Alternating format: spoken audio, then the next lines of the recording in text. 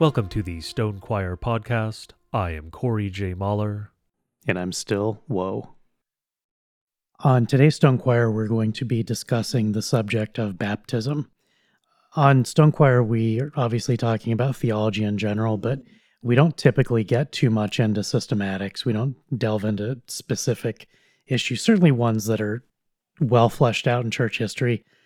Today is probably going to be one of the rare episodes where we're going to talk about something where we have literally nothing new to say. The reason that we're doing this is, one, we've had a number of requests from folks asking us to describe the sacraments from a Lutheran perspective. Lutherans are good at theology, not because we have smart Lutherans today, but just because we inherited something that was correct and competent from better men. Unfortunately, Lutherans today are incredibly terrible at telling people, A, we exist, or B, what we believe, or why we believe it. So I think most people, if you hear about Lutherans, the only thing you have in mind is, the tranny. That's frankly the vision of Lutheranism in the West today. And it's not wrong. Most Lutherans are like that. But, the no true Scotsman fallacy is not an absolute, because there's such a thing as a Scotsman. There's also such a thing as an actual Lutheran. And that's what Corey and I are. So today's episode is going to discuss the sacrament of baptism. In the future, we'll do one on the sacrament of Holy Communion. The reason that we're doing it, in addition, just a number of people asked, is that these are things that are instituted by God that are foundational to the Christian faith. And it was a natural follow-on from last week's episode where we were discussing forgiveness. And in that episode, we were chiefly focused on the forgiveness from God that we extend to each other and interceding on behalf of each other to God for the forgiveness of our mutual sins. And we mentioned in the episode that there are the means of grace. There are means by which God provides forgiveness to us in this life. In time and space, forgiveness is delivered, not only at the cross, but personally. And so I want to briefly acknowledge a couple things. One, when a Lutheran says sacrament, we don't mean the same thing as the Roman Catholics, for example. I know we have the majority of our listeners at this point are not Lutheran. So for the folks who are Lutheran, a lot of what we say is probably going to be old hat. For the rest, we're trying to make the best form of the argument for what we believe is a scriptural view of baptism. This is, effectively, if this were a formal debate, this would be the affirmative side for the premise. We're making the argument. And part of that is that we're going to be saying things that will contradict what the majority of our audience believe about these things. And I want to acknowledge that up front, that we're not trying to pick a fight. We're not trying to pick on anyone or to talk down to you or to condemn you or your churches.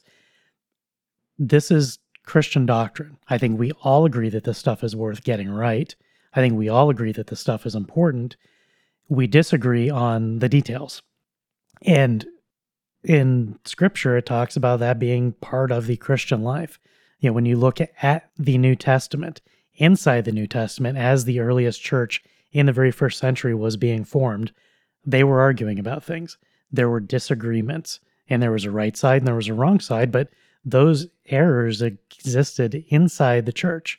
There's a case where Paul rebukes Peter to his face for his false teaching. These are apostles we're talking about. And, Peter straightened out. Paul got it right. Peter was wrong. He was in error. He was called to repent, and they had that sorted out. So it is not outside of proper church practice for brothers in the faith to talk to each other, frankly. And it's not so much in concern that, I'm concerned that you're wrong or you're concerned that I'm wrong. It's that this is God's stuff. This is not our stuff. And so the approach that Corey and I take, and that we would encourage everyone to take, is to treat God's things as His and to receive them on His terms as He intends. And when we find in our own circumstances that our churches are failing in some way, great way or small way, to deliver God's things as God describes them, that is an immediate problem for us in our own personal circumstances to deal with. So as we go through this, I want to acknowledge that we're going to say some things that some of you are not going to like. I know that. One of us is wrong, at least. Maybe both of us are wrong, but just as a reasonable argument, if we say one thing about baptism and you say the opposite, one of us must necessarily be wrong. So it's not accusatory to say somebody's wrong here. It's simply an evaluation of the equation. The equation doesn't balance. You gotta balance that before both sides can be right. So we're going to make the case for what we believe Scripture says about these things, and obviously it will be from a Lutheran perspective, but we believe this is what Scripture says. I don't want people to come away from this feeling doubts or concerns that you have a bad church, or if you think negative things about us, that's fine. I don't want you to listen to this and suddenly have deep concerns about your church. First, worry about Scripture and about whether or not you believe it. And if in that evaluation you find that you have concerns about your church,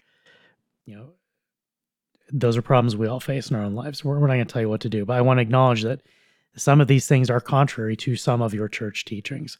And we all know this. These are 500-year-old discussions. So, as I said, we have nothing new to say here, but we're going to try to make the case clearly for what we believe Scripture teaches, because particularly for Lutherans, the sacraments, baptism and communion, are foundational to our approach to the Christian life.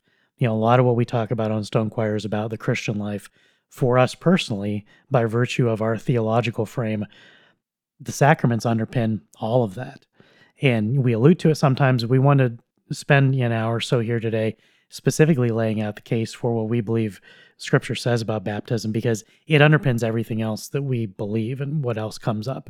And as we said elsewhere, when there's discussion and debate around doctrine, it's not about winning arguments. It's not about beating up on someone. It's about having more of what God wants us to have. God gave us these gifts in Scripture. He gives us these gifts in time for our benefit. And so the reason that these things are worth fighting for and fighting against and about is that when we don't get them right, we have less of the good things that God wants for us. And that's our chief concern. That's why we're talking about it, even knowing that some of you are going to disagree. So I hope that when you disagree with some of the things that we say, one, I hope that you'll receive it in the spirit in which it's given, which is not to beat up on you, even though some of the things that we're going to say are going to be very stark.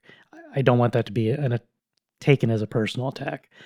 And also, ultimately, is a concern that downstream from these beliefs is the comfort of the gospel. It's the comfort of the things that God wishes for us to have. And everything that we talk about is in view of God's gifts to us, in view of the fact that there will come a day in your life where everything's on fire, where you are at rock bottom, where something is just unspeakably horrible. And those are the moments when having your theological ducks in a row is paramount, because if you have a mess going into the battle, you're already way behind. You're already down points before you even come under fire. And we don't want that for each other. So we're going to go through the passages. This is basically a Bible study today. We have more Bible than we're going to get through in an hour or so. But we want to make clear the case for what baptism should mean in the Christian life, because it means a great deal. To begin with, I want to just give a brief example of framing. Imagine a scenario where you walk up to me and I hand you a $100 bill, and then you put it in your pocket and you walk away. Later on, you describe that scene to someone else. There are two ways you can describe it. A, I walked up to this guy and he handed me a $100 bill, and I looked at it and it was a real $100 bill. I was amazed, and I put it in my pocket and I walked away. That's one telling of the story. It's true. It's accurate. It's what happened. B, I walked up to this guy and he was holding a $100 bill, and he reached out to hand it to me. And I looked at it and I saw the $100 bill and I wanted it.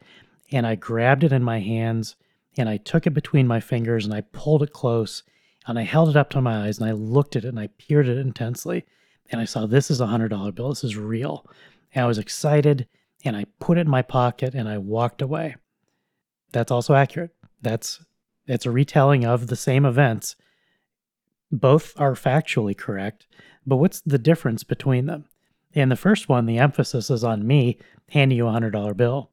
And in the second one, the emphasis is on you taking it and making it yours. And so In the second telling, I very quickly vanish, and it's just you and the $100 bill and you interacting with it. And in both of those cases, there's a giver and there's a receiver, and the emphasis is on whether you focus on the giver or you focus on the receiving. And so, as we talk about the sacraments, it's fundamentally when there are disagreements, particularly among Protestants, Roman Catholics and Lutherans are actually almost entirely on the same page about baptism, with one important exception, but it's kind of peripheral. It's important, but it's not the main thrust of the question. For everyone else, there are varying degrees of substantial disagreement, and it has to do with that framing. Is this a giving and a giver? Or is this an action by someone where God was somehow involved, but as soon as we came on the picture, it's all about us? And those two frames really separate the two different views of the sacrament of baptism. And when Lutherans say sacrament, we mean something slightly different than Roman Catholics. For Lutherans, there are two chief sacraments based on this definition: instituted by Christ himself with physical means for the forgiveness of sins. So there's some other things that Roman Catholics have that they call sacraments that are, some of them are very salutary. Marriage in particular was instituted by God in the garden. It's older than either baptism or communion.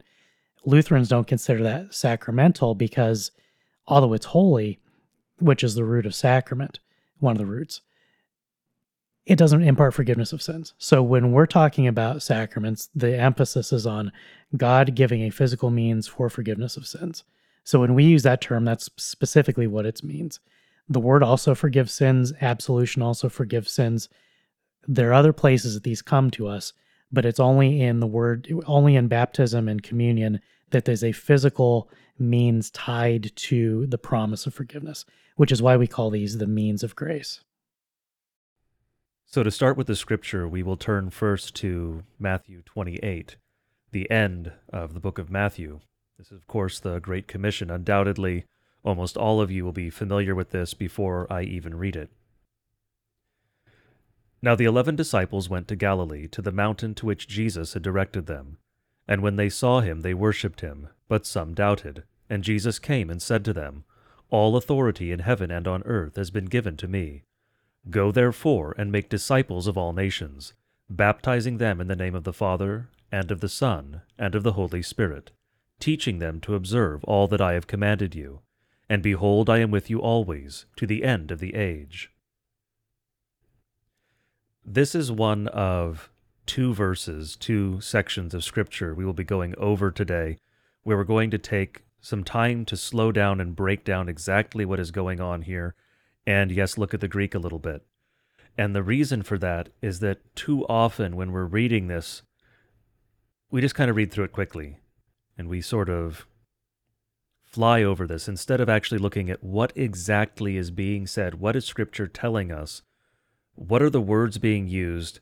What do they mean? Why do they matter? What doctrine is being put forth here? And so let's look at exactly what Christ is telling us.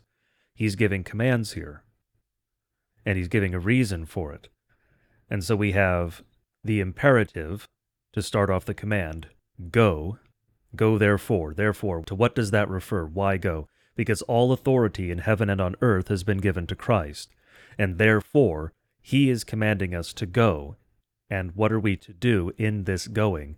We are to make disciples, of whom? Of all nations. Incidentally, this is tied into other episodes, other matters we've discussed, because it is the word for nation or race there. We are to make disciples of all races, of all nations. You can use either word. But now we come to the part that is key for what we will be discussing about baptism in this episode.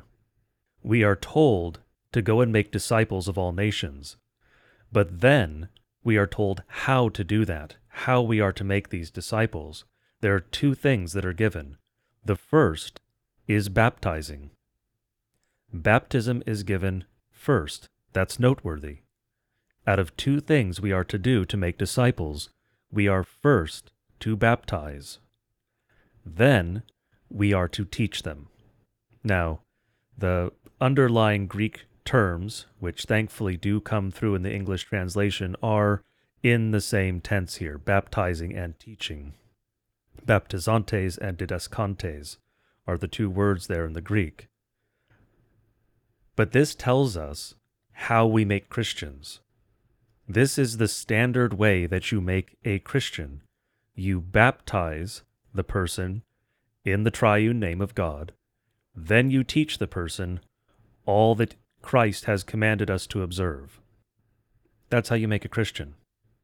Now, today we may look at that and think that maybe it's backward to some degree, but that's only because everything around us is in shambles.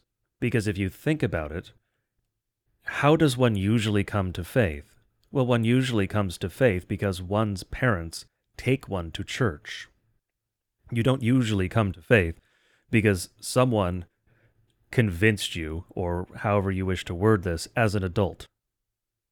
That is unusual. That is outside the normal Christian experience, because the normal Christian experience, what God wants for us, is to grow up in a Christian nation, in a Christian family, to be Christian from birth. That is the goal. That is how things should be. And so it is baptizing. And yes, we Lutherans do believe in infant baptism. We will go over this at some point in this episode, but really it runs through the entirety of the scripture sections dealing with baptism.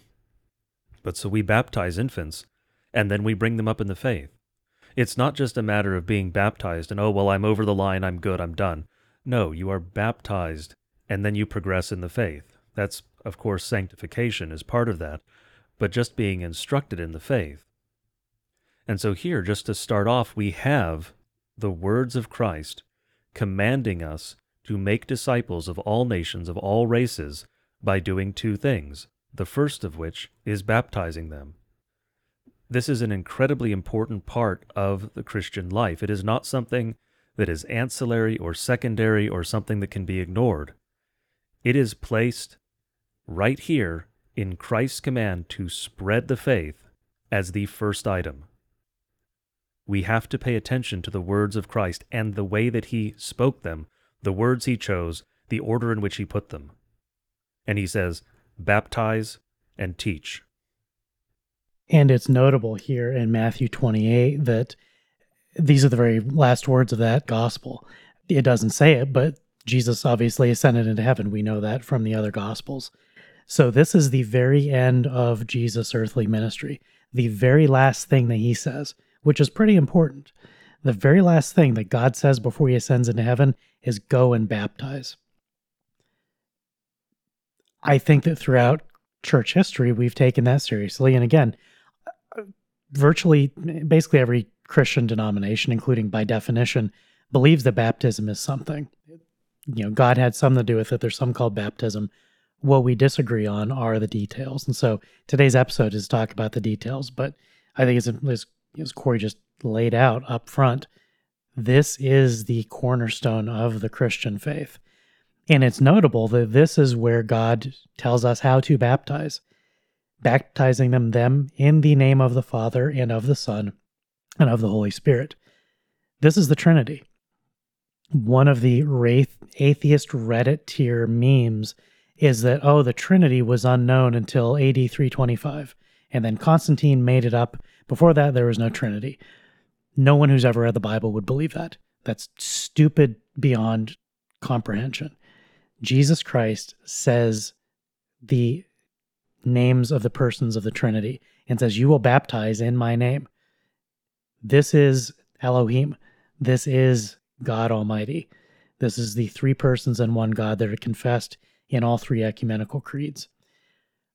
I think what's particularly interesting about Jesus' earthly ministry ending with baptism in Matthew 28 is that it perfectly bookends where Jesus' earthly ministry begins in Matthew 3.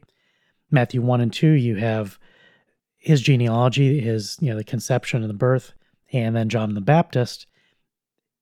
In Matthew 3, the very first thing that Jesus does at the beginning of his earthly ministry is to be baptized by John the Baptist. Then Jesus came from Galilee to the Jordan to John to be baptized by him. John would have prevented him, saying, I need to be baptized by you, and do you come to me? But Jesus answered him, Let it be so now, for thus it is fitting for us to fulfill all righteousness. Then he consented. And when Jesus was baptized, immediately he went up from the water, and behold, the heavens were opened to him, and he saw the Spirit of God descending like a dove and coming to rest on him. And behold, a voice from heaven said, "This is my beloved Son, with whom I am well pleased."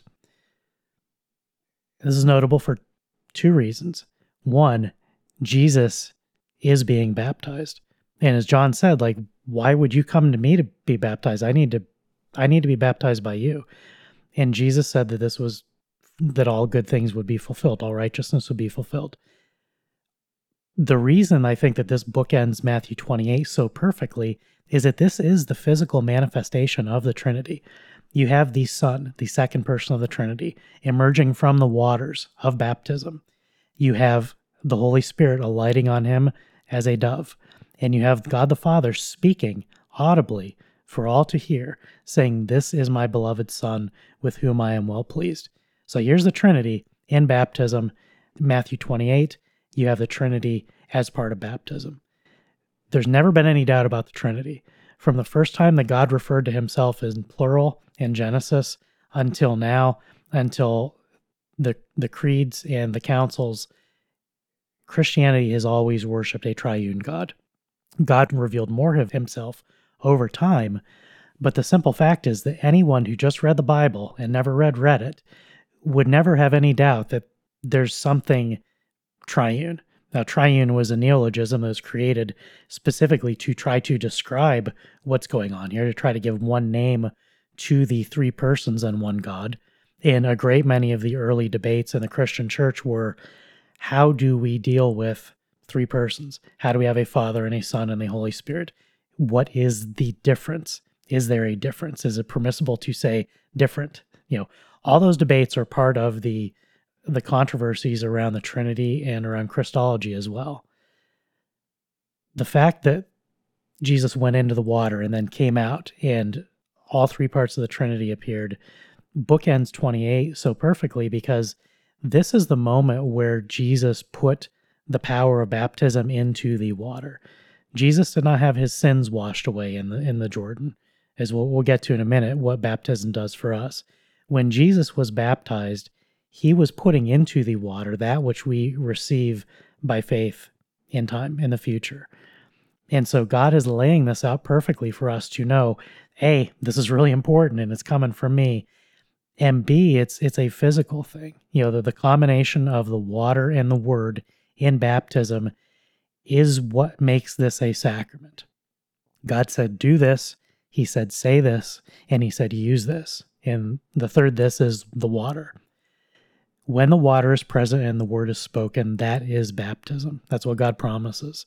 And so all the promises that we're going to get to elsewhere in Scripture that are attendant to this sacrament hinge on those things being done.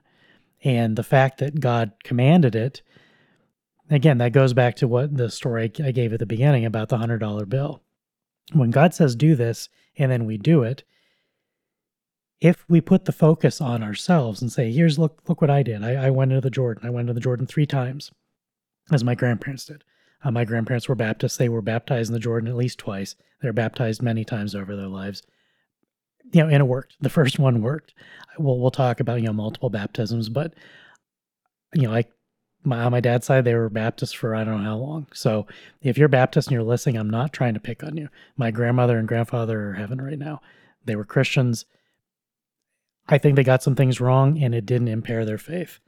But again, when we talk about what God promises and what he gives to us, it's not about saying, well, you got this wrong. It's not about getting a higher score on the test.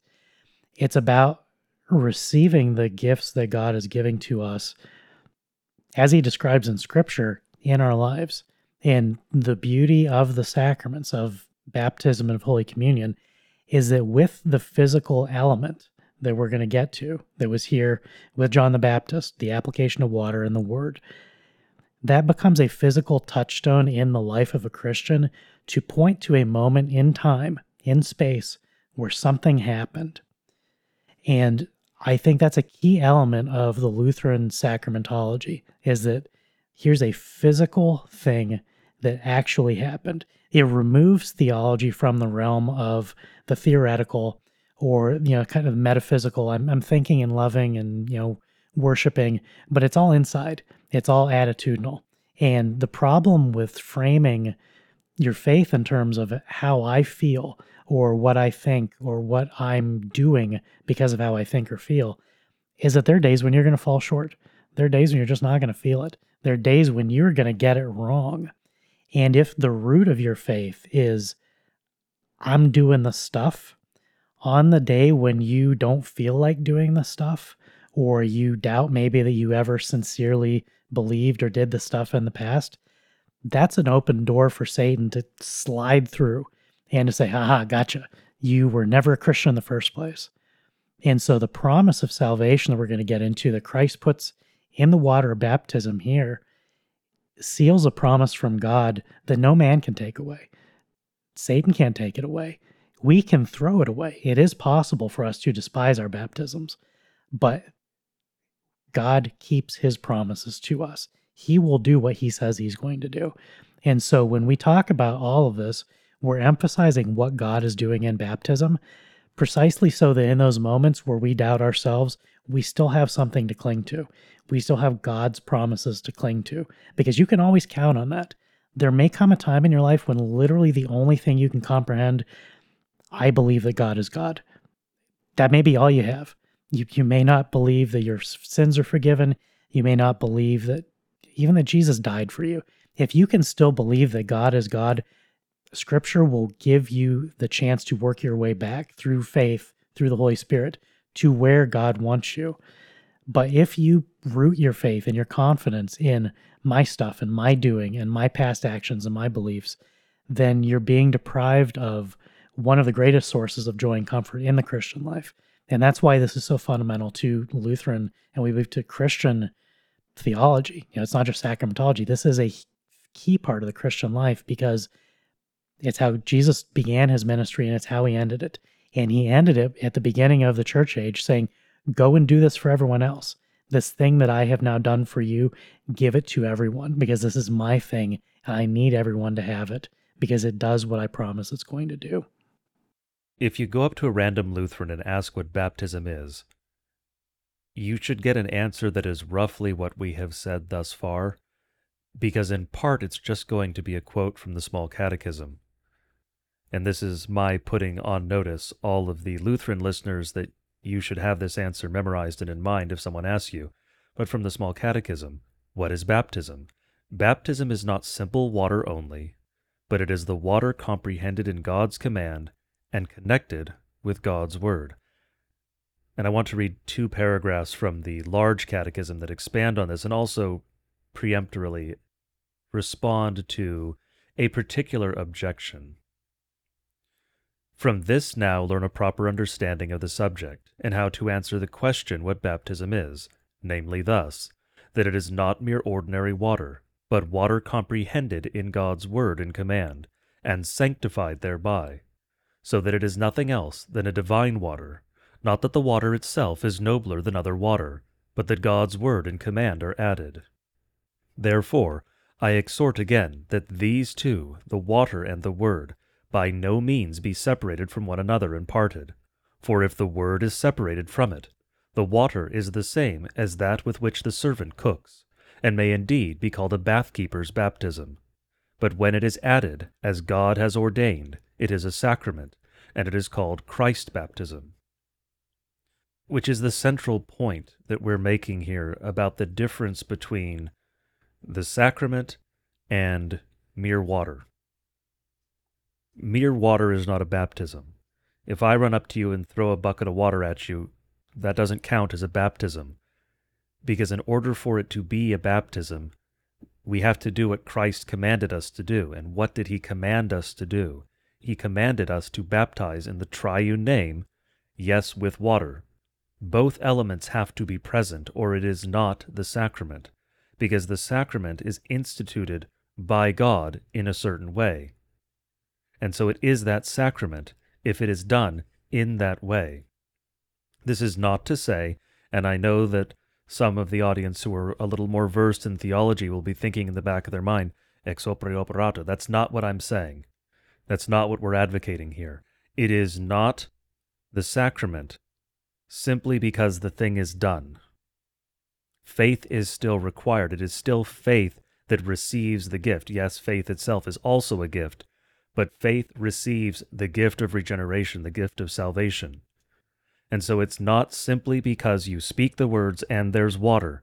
Faith is also present, because faith is the central part of the Christian religion. These gifts of God can be received only in faith, just as a promise can be trusted only in hope or faith. That's the only way to receive a promise. The only way to receive the good things of God is via faith. But I would also like to expand here on something that Woe just said, and that is, when discussing baptism with others, I will often receive the question, why do we need baptism? Why do we need a physical sign? Now, of course, my first instinct, as is going to be the instinct for most Lutherans, is to shut my sinful mouth and not question why God has done what God has done. However, in this case, I think that it is reasonable, and I think that we can give an answer.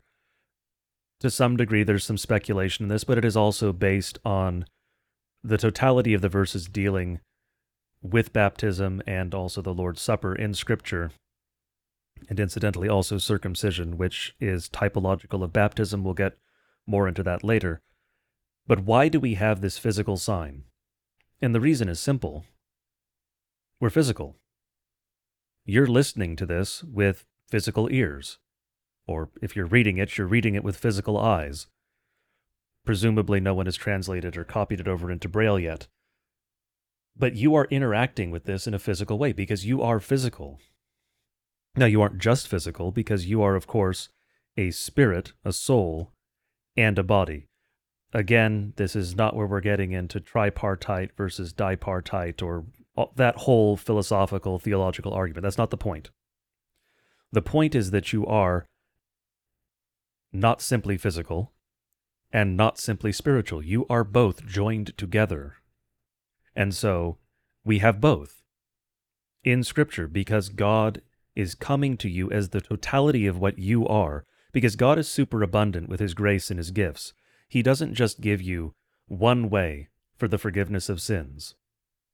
He gives you many. You have the Lord's Supper, you have baptism, you have confession and absolution, you have confessing your sins directly to God, you have the Word. You have all of these various ways because God's gifts are superabundant. And so the reason we have baptism is because if you hear the Word, well, that's received by the mind, and we'll, again, not dwell on the distinction between the mind and the spirit here, but that is received not so much by the physical you as by the spiritual you. And so what is the body doing in that interchange? Well, it's sort of passively listening and relaying that information. However, if you are immersed underwater, well, the body understands water quite well. And so in the sacraments, we have this joining together of the physical element and the Word. So the whole man, the total man, the body and the spirit together can grasp this thing.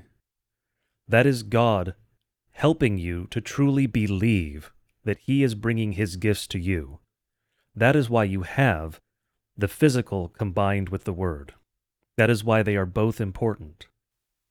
And as that small catechism quote discussed, it's not the simple water that's doing it, it's the water and God's promise. And I think one of the hang-ups that some Protestants have is that it's just simple water. You look at it like it's water. It came from the tap. And when we do the episode on communion, it's the same thing. It's bread and it's wine. It's not magic bread and magic wine. It's normal stuff, normal material stuff, plus the Word of God. And there is a big strain in theology where people flee from that. Like, well, that's too simple. That's too easy. I don't see it. I don't believe it. Part of the reason that this sacramental understanding is pivotal is that if you deny that simple things can also be God's things, that's a Christological heresy. that is denying God. Because how did God come among us? As a baby, he was an infant lying in a manger. He was in a stall for livestock. He was swaddled, and his parents loved him. He was probably a very cute baby, but Jesus pooped his diapers. Mary had to clean him up because he pooped himself. You look at this baby and you trust in the promise of God that this is the Messiah, but you're also looking at a tiny screaming infant that's pooping and peeing, because it's what humans do. And so the natural material mind to look at that thing, to look at that small child, say, "Oh, that can't be God. Look at that. It's small and weak and doesn't know anything. And how can that be God? That can't be really God." Well, if you trust in God's promises that he had made up to that point and the miracle of the birth, then it becomes very easy, because you're not trusting in a magic baby, you're trusting in God's promises. And then it ceases to be magic. It's simply God. It's something that is supernatural and transcendent in a way that we cannot possibly comprehend, and we're fine with that. Sacrament is something that we get through Latin from the Greek word mystery. These things are mysteries. When God, the Almighty, the Infinite, the Eternal, the Omniscient, the Omnipresent, acts in space and time within creation, it's gonna look weird. So you end up with Jesus in a manger, and yet he's fully God and fully man at the same time. It's not two halves glued together. There are all sorts of Christological heresies that go along with trying to rationally explain what's in the manger and what's on the cross. When we believe and confess what Scripture says about all of these things, there come times when we're talking about the sacraments and we're talking about Christ's union of God and man, where reason fails us. And there are not many places in the faith where that's the case, but this is one of them.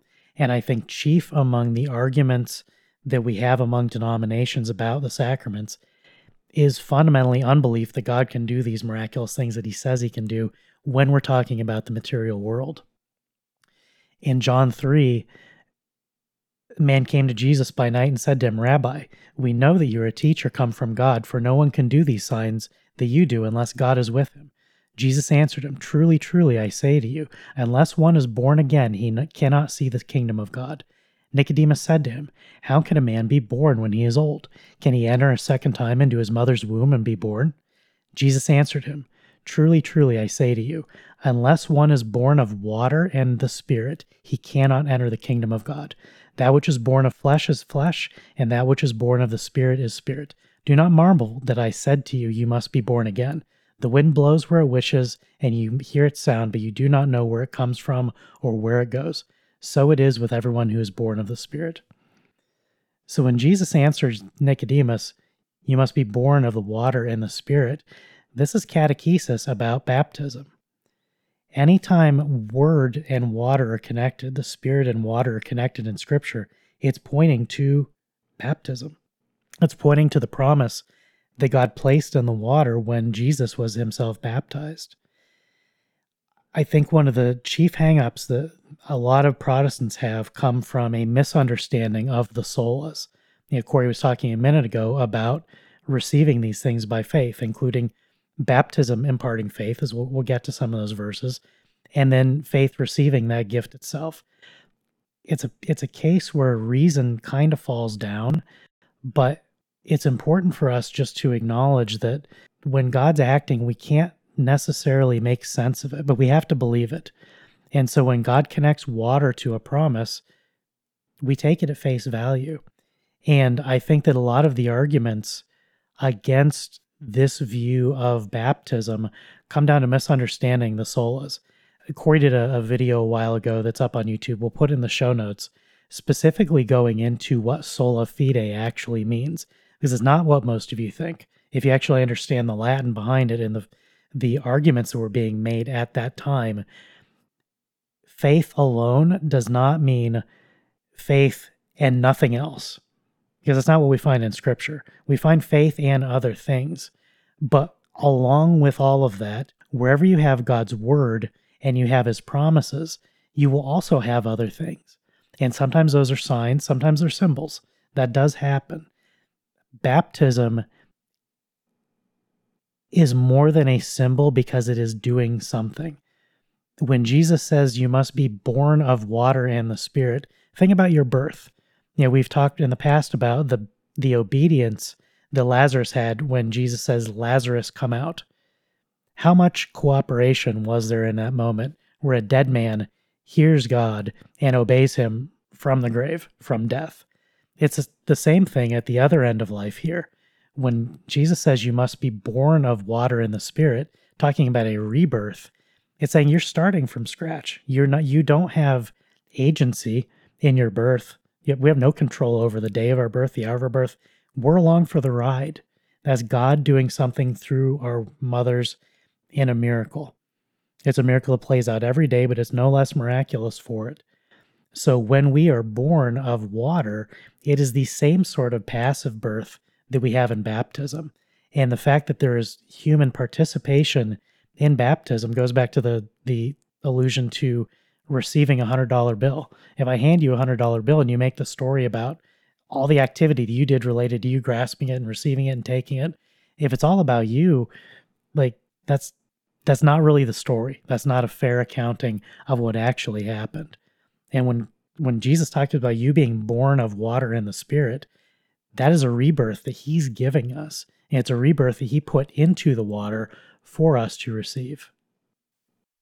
And there is, of course, the even more blunt statement in Mark 16, whoever believes and is baptized will be saved, but whoever does not believe will be condemned. And I think this is a good point to go over another point of confusion with regard to what Lutherans teach. Many do not understand this, and in part it can potentially be a little bit confusing. And I know that the rationalists, or those who are, let's say, rationalist adjacent in the audience, are going to hate the way that I phrase this, but I will explain it, and it won't be so bad when I'm done. And the question, of course, is baptism necessary? The Lutheran answer, the best way that I can find to formulate it, is yes, but no, but yes. And the reason for that is that the first answer to is baptism necessary is yes. Because what does Scripture say? Well, I just read it. Whoever believes and is baptized will be saved. That makes baptism necessary. As a Christian, you must be baptized. However, is it absolutely necessary to be baptized to be saved?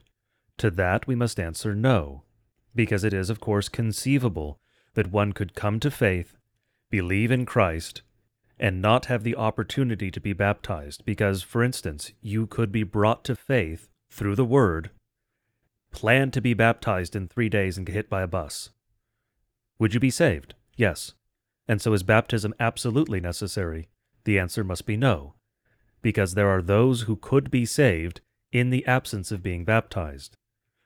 But the final but yes is that baptism is indeed necessary, because if you neglect to be baptized, if you dishonor baptism, if you consider baptism to be an unimportant thing, and so neglect to be baptized, that is proof that you are not actually a Christian. And so if someone lives and proclaims himself to be a Christian for 40 years but is never baptized, that is very strong evidence that he was not actually a Christian. And so that is but yes, baptism is necessary. And so that's the Lutheran position, because that's the position taken from Scripture, that baptism is necessary for the Christian, but not absolutely necessary, but not something that is optional or can be ignored, and so is a true sign of a true Christian. And so at first it may seem like that is, when you just hear the way that it's phrased initially, irrational, but it's not once it's explained. It's very clear, and it is taken directly from Scripture. And of course, the most obvious example of that is the thief on the cross. There was a man on one side of Jesus who was mocking him, saying, if you're the Son of God, take yourself down.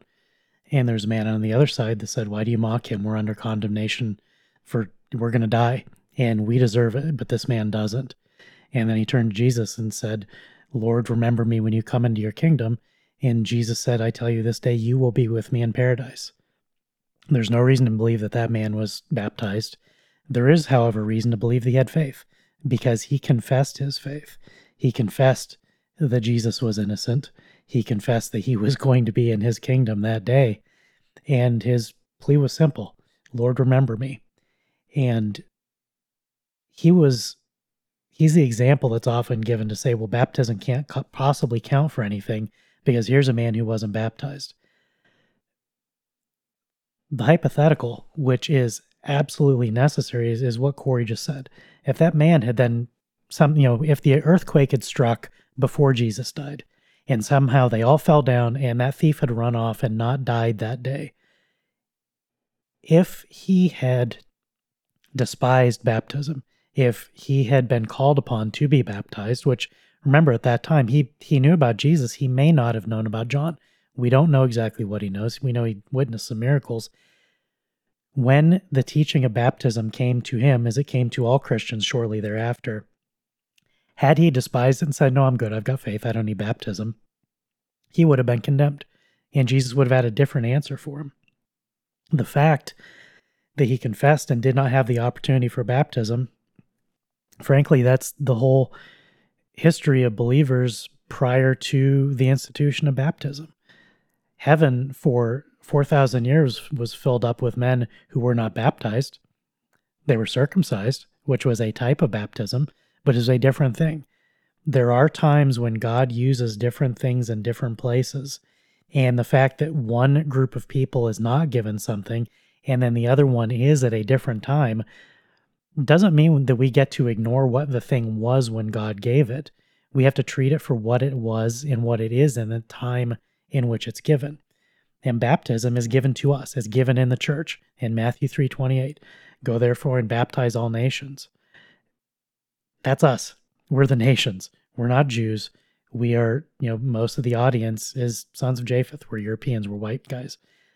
We're receiving the gift sent to the nations by Paul and the other apostles who spread out from that time.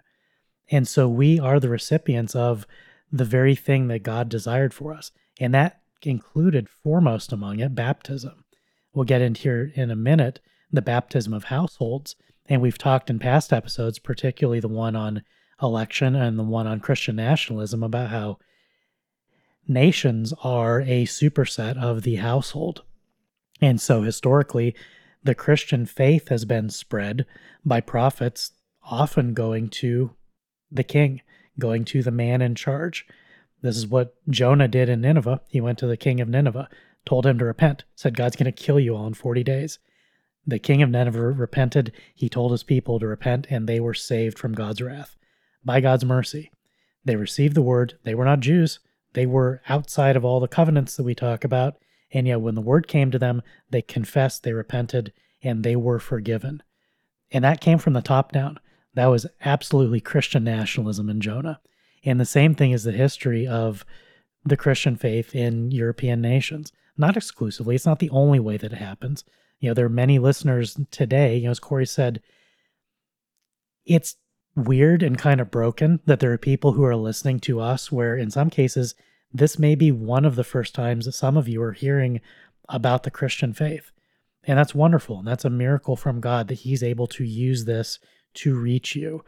And one of the things that you're realizing as you come to that knowledge is that your parents sinned against you, your grandparents. Like at some point, your ancestors who knew about God forgot him and despised him. And so your inheritance was one of damnation. This is what happened to all the nations after the flood and after Babel. They scattered and most of them forgot about God. And it was, as far as we can tell, it was exclusively, in the end, God preserving the faith through the Jewish people that any belief was preserved, because everyone else was apostatizing, just as the Jews tried to repeatedly for hundreds of years. They were constantly trying to throw God away. God hung on to his people because they're elect. They're his. He will not let them get out of his hand. And so the gift of baptism, the gift of these means of grace, acts in time as a particular touchstone. And the belief and the knowledge of that actual activity, again, it takes it away from the realm of the hypothetical and the realm of the intellectual and makes it something concrete. I have a certificate from the day I was baptized. I was about 3 years old. I actually remember that day. I was able to develop memories pretty early. I don't remember being baptized, but I can remember my dad in the narthex with my mom and the pastor because the pastor was trying to show my dad how to hold me, and he was holding me the wrong way. And I remember the pastor correcting him. That's one of my earliest memories. But I do remember that day in 1980. One of the blessings of the traditional Christian understanding of baptism is that I can point back to that day. That's part of the reason for giving a certificate of baptism. It's not congratulations, look at the great job you did. It's not an achievement certificate. It's a commemoration of an important event in my life. And one of the very interesting things, if you do any genealogy for Christians in the West, it's generally, sometimes you may not even have a birthday for someone, but you may have a baptismal day instead. And there's birth, baptism, wedding, and death are the 4 days that are traditionally preserved for every Christian historically in the West. And genealogies will always have some combination of those, and frequently you'll have all 4. Baptism is included because Christians have always known that it was important, not as something that we do, but as something that God does for us.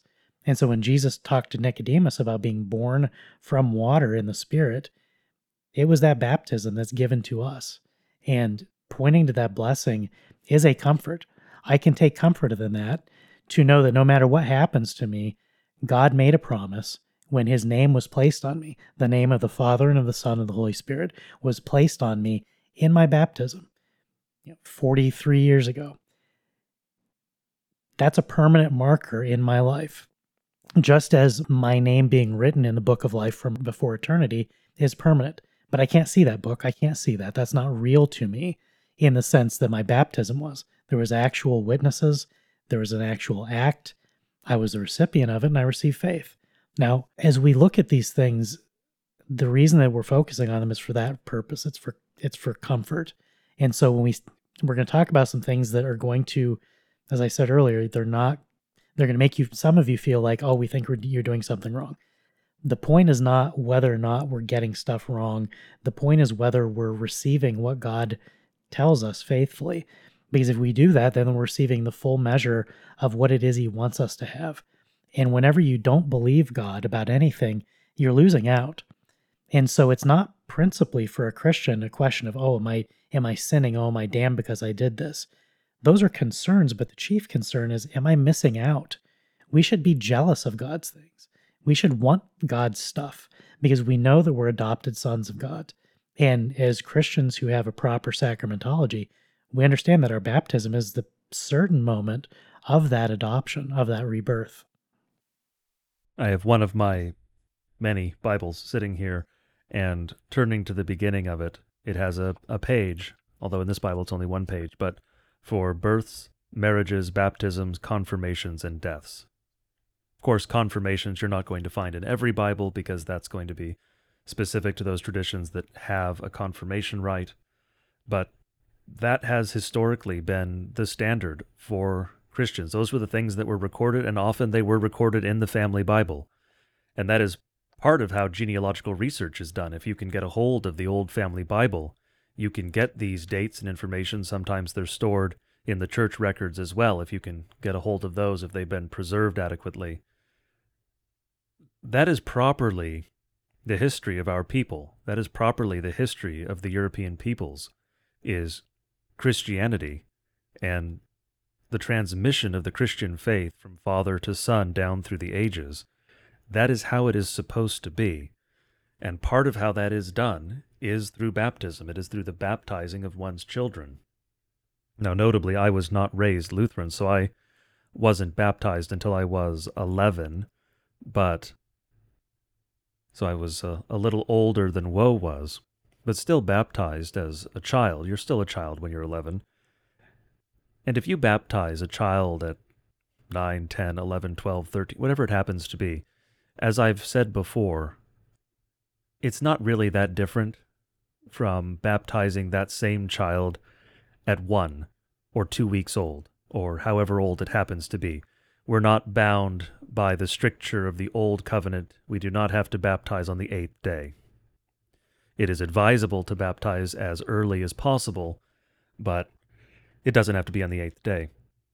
But the reason I would say that there's not much of a functional difference is the child is still, if the child has been instructed properly, the child is still going to follow what his father has told him to do.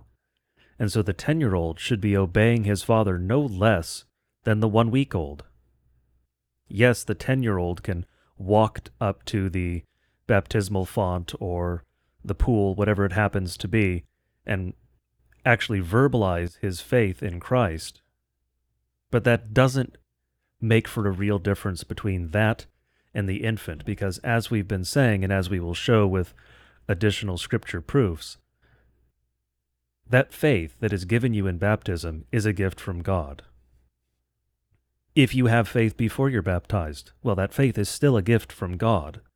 The baptism is reinforcing your faith. It is affirming your faith. It is God coming to you again to help you and guide you, to strengthen you in the faith, to lead you on the path of regeneration, sanctification. Yes, you're regenerated when you are given the gift of faith, but sanctification is a lifelong process, depending on how you define the term regeneration anyway. And just to be extremely clear, woe said God's people. When we say God's people, I don't want anyone in the audience who may be listening to this as the first episode to come away thinking the wrong thing. When we say God's people, we mean the true Israel, the church. We mean believers. We mean you, those who have faith. From Adam is the first believer to whatever unfortunate man is the last one on this earth who has faith. Fortunate because he has faith, unfortunate because he's lived through whatever came directly before that. Those are God's people. God's people are the elect. We do not mean the ethnic Jewish people. There are ethnic Jews who are among the elect, who are Christians. Very few these days, more historically.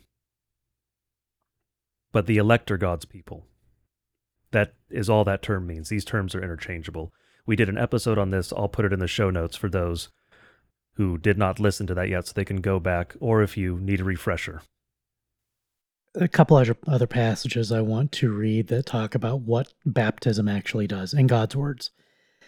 From Ephesians 5, "Husbands, love your wives as Christ loved the church and gave himself up for her, that he might sanctify her, having cleansed her by the washing of water with the word, so that he might present the church to himself in splendor, without spot or wrinkle or any such thing, that she might be holy and without blemish.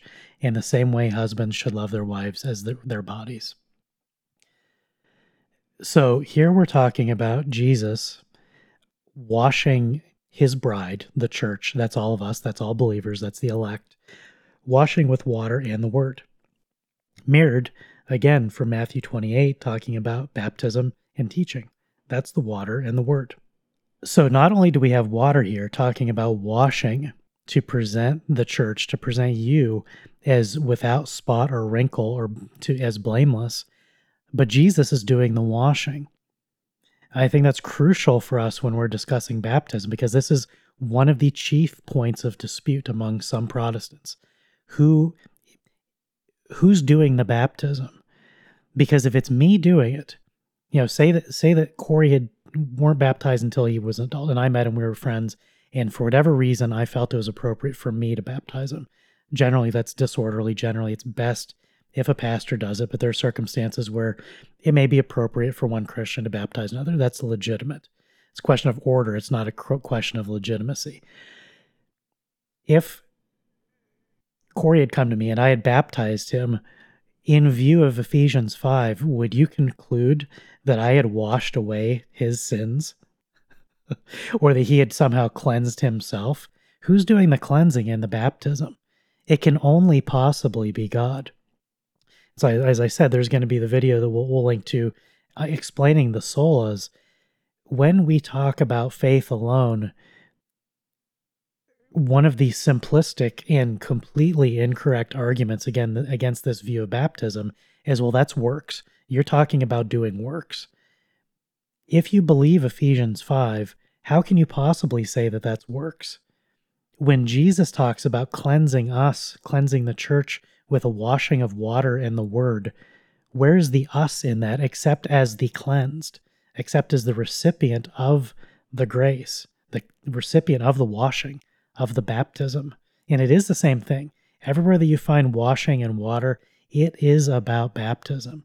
And one of the things that happens when these discussions occur interdenominationally is that all these passages that very clearly describe what baptism is doing, folks have to ignore them and say, well, it's got nothing to do with baptism, because it can't possibly mean that if you stick to a works righteousness view of these actions.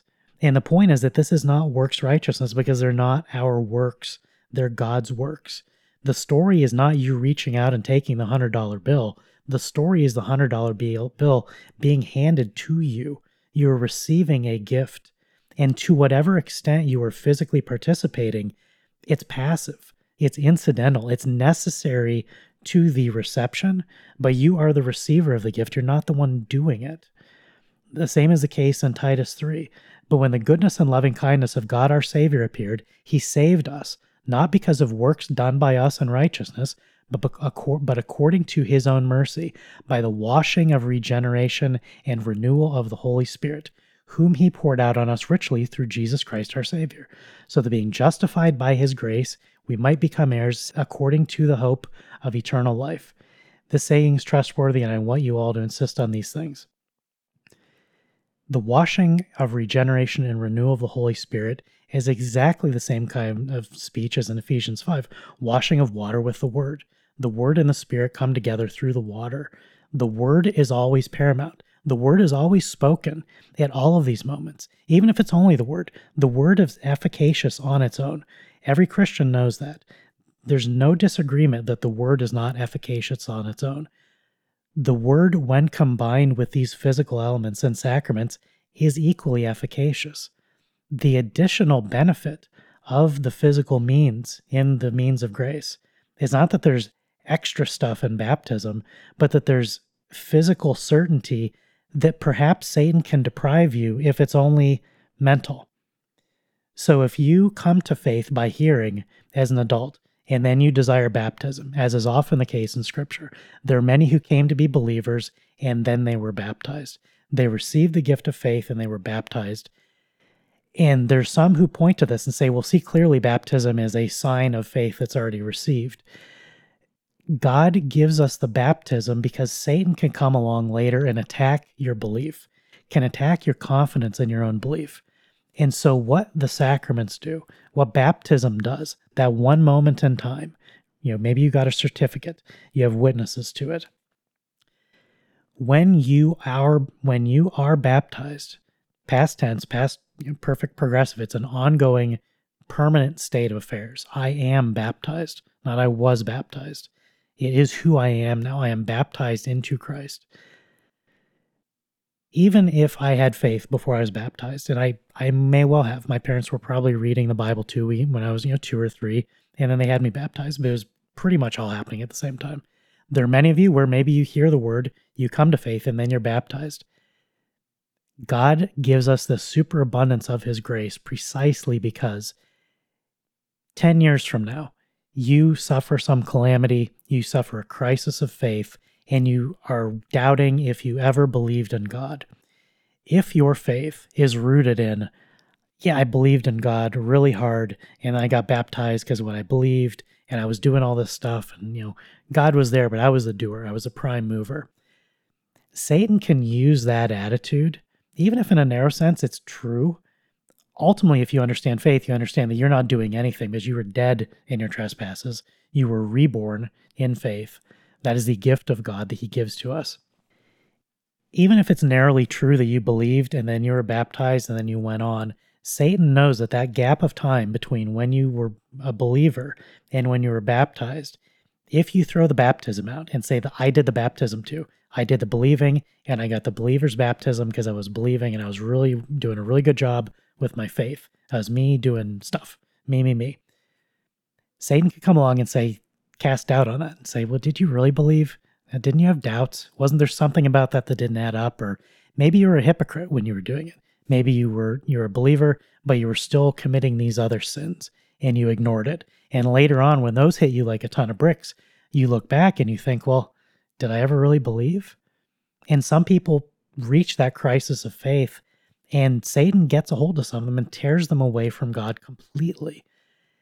Baptism, when it is received by a believer, is still a stopgap, because baptism is an anchor of God's promise in your life, saying it doesn't matter what happened before. It doesn't matter if you're a believer before you were baptized, because whatever happened before that day, when God's word was given to you with the promise in the water, that is a moment that is God acting to you. God is pouring out his blessings on you. He is washing and cleansing you by the water with the word. If your confidence is in that, then you will be confident that no matter what else, you can believe all of Satan's lies about you. You can believe his lies about how evil you are and how much wrath you deserve. Maybe they're true, but the lie is that you then don't deserve God's mercy, that he hasn't given you his mercy. If you subscribe that everything that Satan says about you and about your past, but you have the anchor of your baptism and the certainty in God's promise in that moment, you cannot be snatched from God's hand. Because when you look at that and you say, yes, God gives this to me, he did this for me, that, as I said, it's a stopgap. It's like a fire break when you're fighting a forest fire. Sometimes you set a backfire, so you have to burn everything out so there's nothing combustible for the fire to jump across. This is a break. It's a stopgap that ensures that whatever goes wrong in your life, it can't go beyond the promise of baptism. And that's the reason that the sacraments matter. That's the reason that God acting in time matters. I've talked to a number of people in the last few months who, have heard the show, and some of them have not been away from the church for a long time. And I always ask each of them, were you baptized? And it's not judgmental, I'm just curious. And if someone says, yes, I was baptized, a long time ago, and I've wandered away, like I quit believing, I've been an atheist, I quit caring, I look at the state of the church, I'm like, I don't want any part of this. I can always point any of those people to God's promise in their baptism, that God put his name on them. And see, the blessing of the gift of a sacrament is that by taking us out of the equation, by eliminating works, by eliminating our needing to get things right, by us needing to have the right faith and the right beliefs, when we cling to God's promises, you can hang on to that even after a lifetime of depravity. You can do terrible things. And if you are coming back around by a miracle of the Holy Spirit, when someone comes to me, I'll tell them, I believe that that's God through the Holy Spirit given to you in baptism, calling you back to the church, calling you back to the faith in these final days. Whether it's 5 years or a century, 1,000 years, I don't know, but it certainly feels like the end. And we should always have that sense that I don't have much time left. I can't put this off, because at some point you're going to be like the thief on the cross. You're going to be facing your final moments. And if you can say confidently, Lord, remember me in your kingdom, in view of your baptism and God's promises there, you have confident faith, because you're not hinging it on how well you did or how much you knew. You're hinging it on, I believe in God's promise because I believe God. Not because of any strength or merit in me, but God is God. I know that. And I trust that despite the fact that I deserve the worst, God desires for me the best, and he gave it to me on the cross, and he gave it to me in baptism. And knowing that you receive that past tense in a moment in time, in a date that can be written on a certificate or in a Bible, there may come a time in your life, maybe you never care. For me, I've never particularly had to worry about it because God has bolstered my faith in other ways. But I always know, all the other bolstering, all the other stuff, it's like, oh, well, I have really strong faith, I don't need that stuff. No, my baptism underpins all of the other confidence that I have. I know that that's a foundation. It's not me. It's not my parents. It's not the water. It's God's promise in the water with the word. When those are together, we can be certain. And having that is a gift that's worth more than anything in this life. And so the reason for discussing these things and for calling some of you out for what your churches have taught is that teachings that are contrary to this deprive you in some cases of that stopgap. They deprive you of the certainty that someone who believes not in myself, I don't believe that I did anything or that I deserved anything good, but I believe that I was baptized. I know that that's a certainty. And that is a permanent state for me because I do not reject it. And every day that I am baptized and I cling to it is another day that I remain a Christian. That's a gift from God. And when we have that confidence in his promises through the sacraments, all the other things that we talk about on the show, we talk about, just belief in the face of terrible hatred and awful things happening. We can be unflappable in our faith. We can be cheerful spiritual warriors. Because what can happen? I'm baptized. What are these people going to do to me when God placed his name on me? I don't worry about anything when I trust in God. That's a gift, and it's one that can only possibly come from a belief in the promises God has given in time to us physically. In a very real sense, the division here, when it comes to how different Christian traditions view the sacraments, and in this episode specifically baptism, is whether the sacraments are viewed as law or gospel, whether they are viewed as a command from God, something that we must do in order to be saved, which, notably, that would be works righteousness, because that would be a requirement placed on us, a work that we must do in order to achieve salvation, or in order to retain salvation, however you want to look at that, versus the sacraments as gospel. The Lutheran view is that the sacraments are gospel. The sacraments are God coming to us to offer his gifts to us. All of the actual active part of this is on God's side. We receive the gifts, we benefit. God is the one giving us the gifts. God is the one doing the work, which notably, Christianity is a works righteousness religion. The distinction between Christianity and other religions that tell you that you must do these works to be righteous is that the works are already done and they were done by Christ. It is his works that make us righteous. And so yes, it's works righteousness, but it is not your works. Your works will not avail you. And so baptism and the Lord's Supper are beneficial. They work forgiveness of sins. They salve the wounded or the worried conscience because they are from God. And that is a major point. If your theology, if what your church teaches, causes you to doubt when it comes to the sacraments, there's a very real problem, because these are gifts from God meant to soothe the conscience, not to cause you distress or worry or doubt. These are meant to strengthen your faith. That is properly what the sacraments are. That is the distinction there. And so if the sacraments are being preached to you as law, that's not what they are. And this is something that we have mentioned previously. I've mentioned in a few places. This is a distinction fundamentally between Lutherans and other traditions, is the view of what the divine service actually is. And the sacraments are a big part of this. Because we view the divine service first and foremost as God bringing his gifts to us. This simply follows, of course, from Scripture. What does Scripture say about why we love him? Well, we love him because he first loved us. In the divine service, we return thanks to him because he first brings his gifts to us.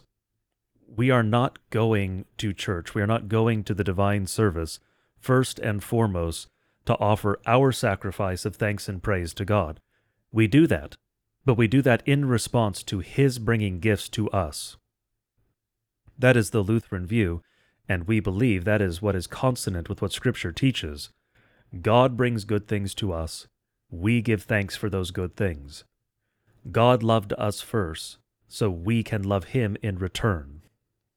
And that comforts the troubled conscience. There is no comfort if you believe that it is works righteousness, if you believe that you have to do X, Y, and Z in order to be good enough for salvation, because that ultimately leads to despair, because you will never be good enough, because you are still fallen and sinful.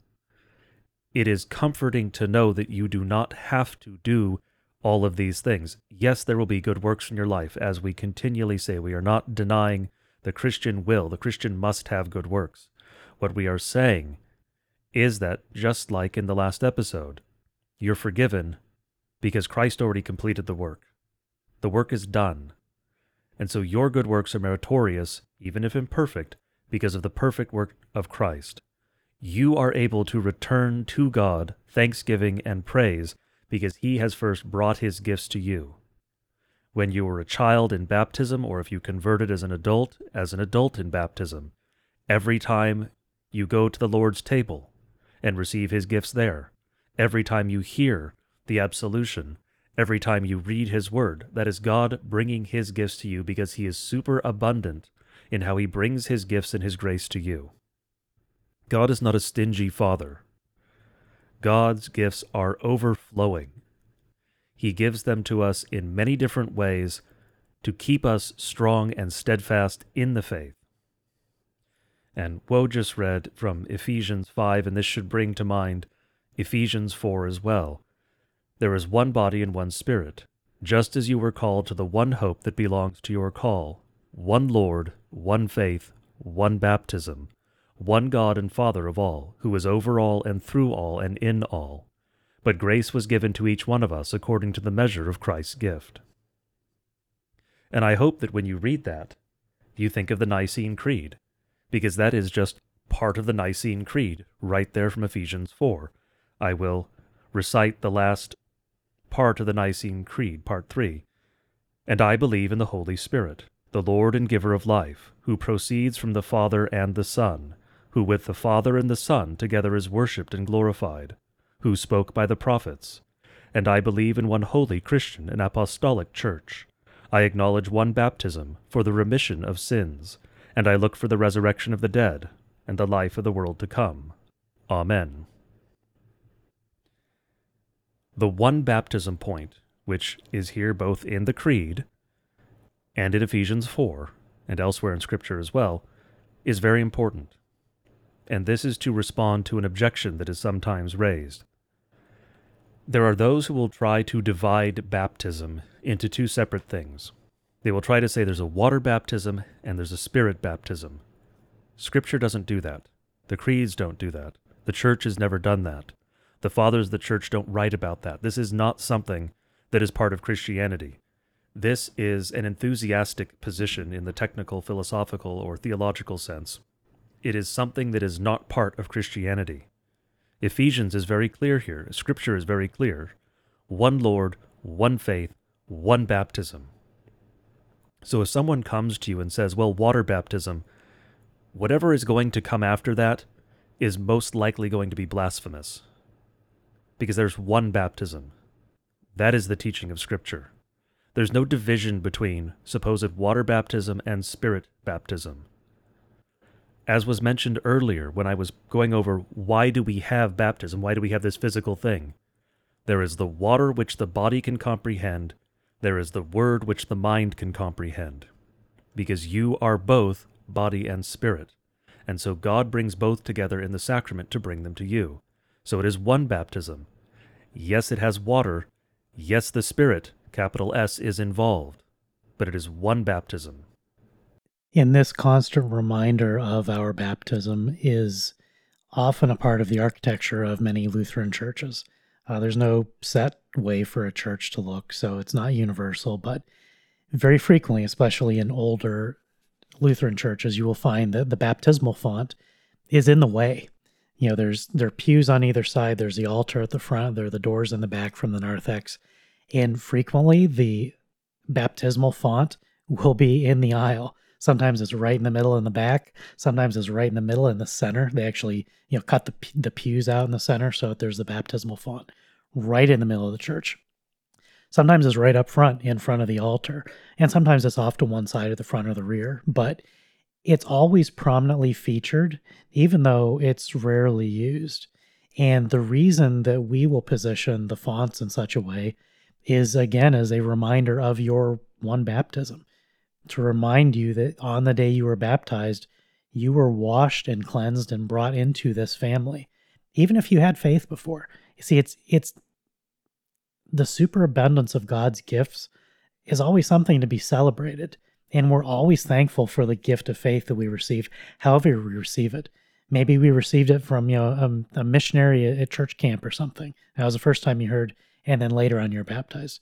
Maybe your baptism was your introduction into God's family as an infant, as a child. Maybe that was the very beginning. Whatever it was, the baptism is that touchstone. It's saying, yes, this moment. There may have been other moments before.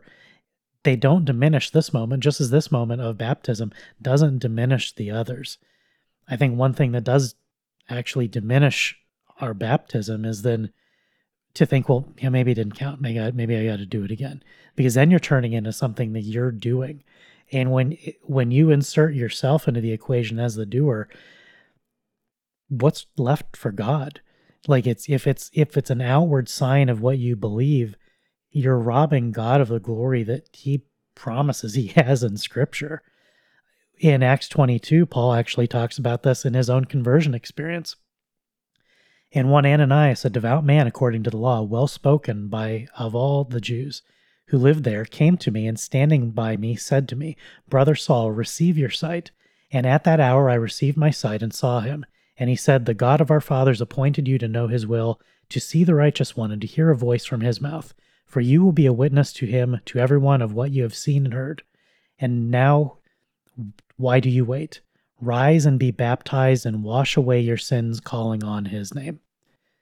Now here's Paul describing Ananias, telling him, Rise and be baptized and wash away your sins. And baptize and wash away your sins is not two separate things. It's baptize to wash away your sins. It's one joint act. The baptism is the washing of sins. And Ananias is telling Paul to do this. He's saying, Paul, wash away your sins. Well, can Paul do that? Does Paul have the power to wash away his sins? No. Only God can wash away sins. And yet Christians are free to phrase this thing in this way because God's the doer. We are the proximate actors for these things. When we're talking about sacraments, whether it's baptism or the Eucharist, there's a man doing something in physical space and time with a physical element, whether it's the bread or the wine or the water in baptism. Someone's doing something. And when we believe Scripture, we believe that act of the man is not any sort of act unto itself. It's obedience only in the sense that it is performing that which God has ordained. This is God's thing. When Ananias told Saul, rise and be baptized and wash away your sins, he was describing God's action in baptism to wash away sins. And so we have confidence that God does that in baptism because he says he does. And again, the only way to have a view of baptism that makes it strictly us doing something and God just kind of watching and maybe applauding, like, oh, good job, well done performing that ordinance. If you do that, you eliminate all the forgiveness of sins that God promises he has there.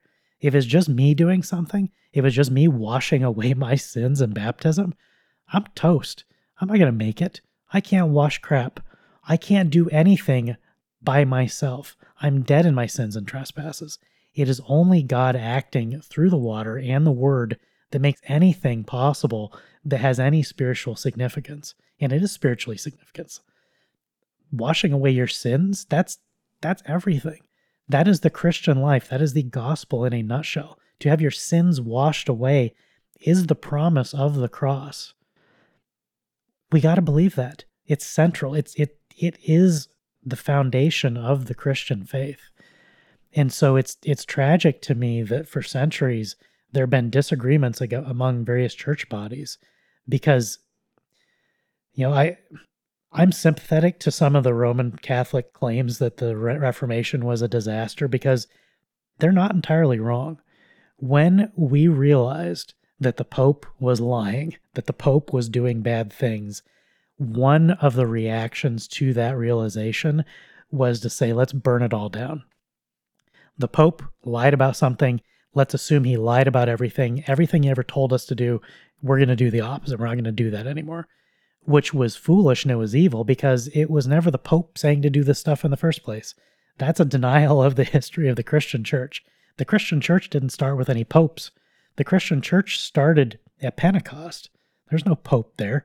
If you want to have a pope, if you want to have the pontiff of Rome, it was James, the brother of Jesus, his biological brother, the son of Mary, James, was the first bishop of Rome. So the notion that came about in the Reformation that, well, those guys got something wrong, let's get rid of everything, was tremendously disastrous. Because what we're describing of a view of baptism is very much what Rome believed for the most part. The one specific distinction that I think is crucial, not so much for this argument, but for other discussions, is that the Roman Catholics believe that when you are baptized, that it also washes away your original sin, your concupiscence, meaning that you are now free to either sin or not sin, that it's possible for you to live a sinless life after your baptism, which is the opposite of what Paul says. He says that he struggles against his own flesh and does the very things that he wishes he couldn't do. He clearly still has original sin. Scripture's clear about that. So it's one specific distinction, and both Rome and the East will say that baptism washes away original sin. That has other errors downstream, but they're not really what we're talking about today. But the rest of what they believe is basically what we're saying because it was the historic view of the church, including infant baptism. You can go back to the very earliest church fathers and the very earliest archaeological evidence of the church, and infants were baptized. There was never any notion that you had to be of a certain age to have a certain agreement, to have faith before you could receive this outward sign of an inward turning. That was not the Christian view for over 1,000 years. There were some that thought that, but it was not what the church predominantly held, which is why Rome ended up on the same side as Lutherans, because they just went along with the majority because it was correct. Majority is not an argument for something being right. We're Lutherans. We're happy to say, like, a bunch of people got a bunch of stuff wrong. The question is always, what does Scripture say? So you don't appeal to the church fathers. You don't appeal to popes or swamis. You appeal to what Scripture says, which is why this episode is a Bible study. And when you look at what all these things say, they say that there's a washing of regeneration. They say that sins are washed away in baptism. So we believe it. And we also believe that we cannot save ourselves, that faith alone is true. And so we know that we're receiving faith in baptism, and that is the saving grace of baptism. The reception of faith is the reception of salvation, which is what God promises. So it all adds up when you just believe God and you don't make it too complicated. If you try to start saying, well, it looks like I'm doing something, well, are you? I mean, is that, this is the argument that comes up with James and those who say that we can save ourselves. The Epistle of James is a lot of stuff about the law, a lot of stuff about here's what the Christian life looks like. That's not an epistle that's addressed to unbelievers. That does not belong to unbelievers. It belongs to those who have the Holy Spirit, saying, okay, the Holy Spirit dwells within you. Here's what the Christian life looks like. When you have God, you do this. When you don't have God, you do the other thing. Just as when you have life, your heart beats. You breathe. You don't have a choice. You can momentarily stop your breathing, but you can't control your heart. You can't control your breathing for very long because you would die. These are functions of life. Good works are a function of the Christian life. It's not an activity that we willingly engage in. It's an activity that is a sign that the life is present. That's a distinction. And when you try to take credit for stuff, it's like taking credit for your heartbeat. It doesn't even make any sense. The same is true of our good works. When a Christian has good works, they're not for us to take credit for. They're the heartbeat of the Christian life, and they're gifts that God gives us to give to others. Undoubtedly, when many of you started listening to this episode, a particular verse came to mind, and it should come to mind. A verse from 1 Peter. I'll actually read the surrounding verses as well, not just the verse itself. For Christ also suffered once for sins, the righteous for the unrighteous, that he might bring us to God, being put to death in the flesh, but made alive in the Spirit, in which he went and proclaimed to the spirits in prison, because they formerly did not obey, when God's patience waited in the days of Noah, while the ark was being prepared, in which a few, that is, 8 persons, were brought safely through water. Baptism, which corresponds to this, now saves you, not as a removal of dirt from the body, but as an appeal to God for a good conscience, through the resurrection of Jesus Christ, who has gone into heaven and is at the right hand of God, with angels, authorities, and powers having been subjected to him. Now, there are a few reasons that I wanted to read the additional context, not to dwell on the descent into hell, that's for another day, another episode. But we have in 1 Peter 3:21 a reference to this, and which corresponds to this. Well, we have to know what that this is. And the this is in the previous verse. That is the ark. That is Noah and his family being preserved in the ark. And what we have here is typology. Now, there's typology all throughout Scripture. Typology is one of the favorite devices God uses when teaching through Scripture. We have types of Christ. We have types of regeneration. We have types of justification. We have the comparison of marriage to the relationship of Christ to the church. There is typology all throughout Scripture. And that is what we have here in 1 Peter 3:21. Baptism is the antitype. And the verse is very clear. Baptism now saves you. And so if someone comes up to you and tells you baptism does not save you, there's a very real problem, because what he's just told you is directly contrary to the literal, word-for-word statement from 1 Peter. Baptism now saves you. And some of you may be thinking, well, there's a clause in the middle there. When you translate something, you can move around dependent clauses. That's fine. But here, the dependent clause just emphasizes the point, because it says, baptism, which corresponds to this. And as I've already said, the this here, this is antitype. Baptism is the antitype and corresponds to the type. Well, let's look at the nature of a type and an antitype. What is the relationship of a type to an antitype? A type presages, prefigures, comes before, points to. It is in a way related to the antitype, but it is necessarily inferior to the antitype. Stated another way, the antitype is the fulfillment, the perfection, or the completion of the type, or of the types. Usually there's more than one.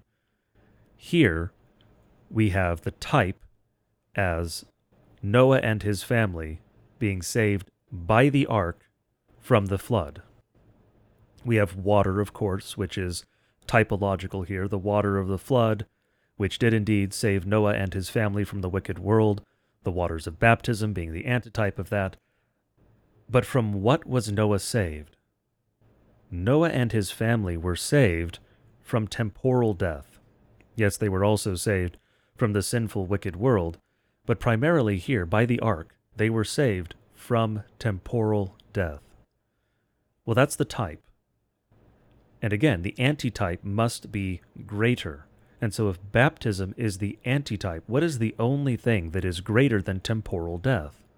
Well, that's eternal death. That is the only thing that is greater than temporal death. And so baptism, being the antitype, must save you from something that is greater than temporal death. And so it saves you from eternal death. Well, how are you saved from eternal death? This is important. You must know this as a Christian.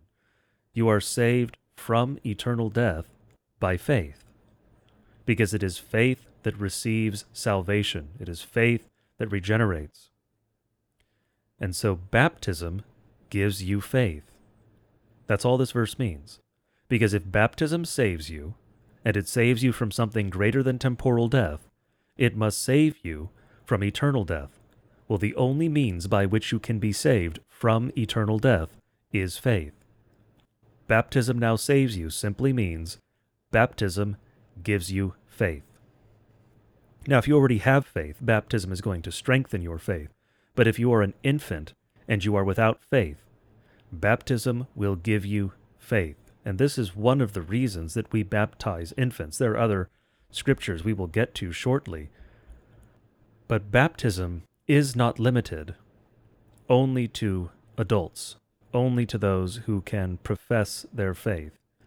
Now, typically, if we have an adult convert, we do wait to baptize that person because we want the person to understand baptism, but that isn't truly a necessary part of the sacrament, and it's certainly not necessary for the infant. Because this is, again, God's work, not man's work, and that is the fundamental question. If you come to this thinking about it as it being God's work, then you are less concerned about the state of the man being baptized, because God doesn't rely on that. It's the same as when we speak of whether or not the sacraments could be administered by wicked men. Those who say they cannot are called Donatists, and they are heretics, because the sacraments are God's work, and so it does not depend on the man administering the sacraments as to whether or not they are valid.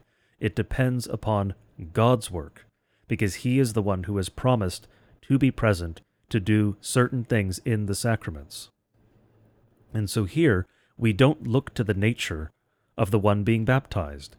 We don't look to whether or not the infant can profess faith. We know, of course, that an infant cannot profess faith. Now, that does not mean that an infant does not have faith, because incidentally, when Scripture speaks of Timothy, it says that he is familiar with the Scriptures from his infancy. It's not childhood, because the word that is used there is brephos, which is Greek for infant, or even fetus, which is also the word that is used in some other parts of Scripture, some other Scripture passages dealing with little children. Because often Christ speaks about bringing the little children to Him, not hindering them. And in some of those verses where He speaks of not hindering the little children, He uses brephos, which is, again, the smallest of infants. That is an infant that you carry around, or even a reference to an unborn child. Because we have several different words for children or infants that are used in Scripture that sometimes unhelpfully are all translated as children into the English. Sometimes we do have the word infant, but you have teknon, paidion, and brephos. Brephos being, again, the youngest. It can literally mean fetus in Greek. So I want to read again briefly a passage from Ephesians 5 and contrast or compare it to the 1 Peter quotation. As Christ loved the church and gave Himself up for her, that He might sanctify her, having cleansed her by the washing of water with the word. Now compare this with baptism, which corresponds to this, now saves you not as removal of dirt from the body, but as an appeal to God for a good conscience, through the resurrection of Jesus Christ. Now, how do you have an appeal to God for a good conscience? Am I just going to go to God in prayer and say, I feel pretty good about today. I didn't do too bad. I think I have a clean conscience. I go to bed and I think, I really nailed it today. I didn't do any sins. No sins at all in this house. A, if that's your prayer, you're not going to be praying to begin with because you're not Christian. And B, it's absurd. It's the exact opposite. So in 1 Peter 3, when he says baptism is not a removal of dirt, remember as Ephesians 5 is talking about washing away filth. The filth is the sins. And the only possibility for an appeal of a clean conscience before God is without sins. And the only way to have that state is through washing of baptism. And so this is one of the reasons that Lutherans always point back to baptism, because in contradistinction to the Roman Catholic view that it washes away your original sin and all your sins at that point, and then you basically reset the clock, and you're back to zero sins. And then you start racking up sins, and you have to, go to confession, and keep getting those new sins taken away. The scriptural view is that all of your sins are washed away in baptism. Well, what about the sins I commit after baptism? Yes. Just as all of your sins are paid for at the cross. Well, what about all the sins that I committed after Jesus died on the cross? Well, in this day, that's literally all of them. None of us are over 2,000 years old. Every sin we've ever committed was committed after Jesus died on the cross for it. And this is one of the places where the illogicality of God's action in time and creation makes it possible for us to say dumb stuff. Because if suddenly you start bounding God's promises by time, which is created, time is part of creation, it's not inherent, it is a product of what God desires. And then he works within it, but he's not bound by it, which is why every sin you're ever going to commit was paid for on the cross. And so when we are washed in baptism, and the reason that we say, I am baptized, is precisely because of this. All of your sins are washed away. Are you going to keep sinning? Yes. Are those sins also washed away in baptism? Yes. Your baptism is a permanent state because it's a moment in time for you to point to for comfort, but it's not the only moment that forgiveness is given. That forgiveness, that washing away, is the new state you have as a Christian. When we are adopted as sons of God in baptism, the adoption is permanent because the baptism is permanent. It's part and parcel. You become a part of the body of Christ. You become a part of the bride of Christ, who in Ephesians 5 is washed clean from this filth, from our filth, so that the clean conscience that we have, that we can make an appeal to God for, is in view of the baptism that's taken away those sins. One of the other last passages that we're going to get to today is from Acts 2. Now when they heard this, they were cut to the heart and said to Peter and the rest of the apostles, Brothers, what shall we do? And Peter said to them, Repent and be baptized, every one of you, in the name of Jesus Christ, for the forgiveness of your sins, and you will receive the gift of the Holy Spirit. For the promise is for you and for your children, for all those far off, everyone whom the Lord our God calls to himself. So here again, we have God saying, Repent and be baptized for the forgiveness of your sins. It's always the same thing. The repentance imparts forgiveness. The baptism imparts forgiveness. The baptism and the forgiveness work together. It's all one thing. And I think that one of the real weaknesses of systematic theology and of the sort of autistic view that we often bring to Scripture is trying to figure out if it's this thing or it's that thing. Because if it's one thing, it can't be the other. If it's water, it can't have forgiveness. Well, if it's man, it can't be God. Like I said earlier, you have to be really careful when you're talking about God's things, because one thing can also be another thing. It can be two things at once. This is, when we've been talking in this episode about typology, that is a methodology that men use to understand Scripture. Sometimes they go overboard. Some of the early church fathers went completely nuts with typology and just made a mess of everything. They wanted every word, every passage to have 7 layers of typology, which is it's silly. The reason that typology is important is that God introduced it, just as, poetry and storytelling. These are things from God. They're not human things that God is operating, in our human language so we understand. He's the originator of this stuff. Art, beauty, poetry, all these things that are desirable, wonderful parts of human life are from God. They're typological too. All the stuff that we like, we think, oh, these are human endeavors, these are human expressions. They're fundamentally from God. He did it first, and then we have a smaller version of it, an imperfect version. So when we're talking about typology, it's not like this theological concept that some people came up with and we're sticking it in Scripture. God explicitly says in some places, this is a type of this other thing, as Corey was saying earlier. So when you're looking at something and the desire is to say, well, if it's one thing, it can't be the other thing, you have to be really careful that you're not making claims against what God is able to do. Because as soon as you say God can't, you just stop talking, probably for the rest of the day, because you got some sort of problem. You have some spiritual gas that you need to get burped out, because you should never say God can't. That's not a thing. It does happen when we try to make sense of these things and we make mistakes. They're well-intentioned mistakes. It is a good thing for Christians to try to figure these things out, to try to speak faithfully as God speaks, and to, when you have a conviction of conscience, to stick to your guns. I don't want someone who hears us to change their mind just because some podcaster told you something different. That's not a firm foundation for faith. The firm foundation needs to be Scripture, which is why this has been a Bible study, because we're talking about these in Lutheran terms and from a Lutheran perspective, but we could do a bunch of citations from some of the Lutheran fathers. I think they're interesting sometimes, but it's still only them making arguments from Scripture. we also can make arguments from Scripture. Now, as I said at the beginning, we're not telling you anything new. We're not making up, this is not like Stonechoir baptism. There's one baptism. There's one baptism in Scripture. And so we should all sound the same because we're all working from the same book with the same God. And the one Lord, one faith, one baptism thing is very real.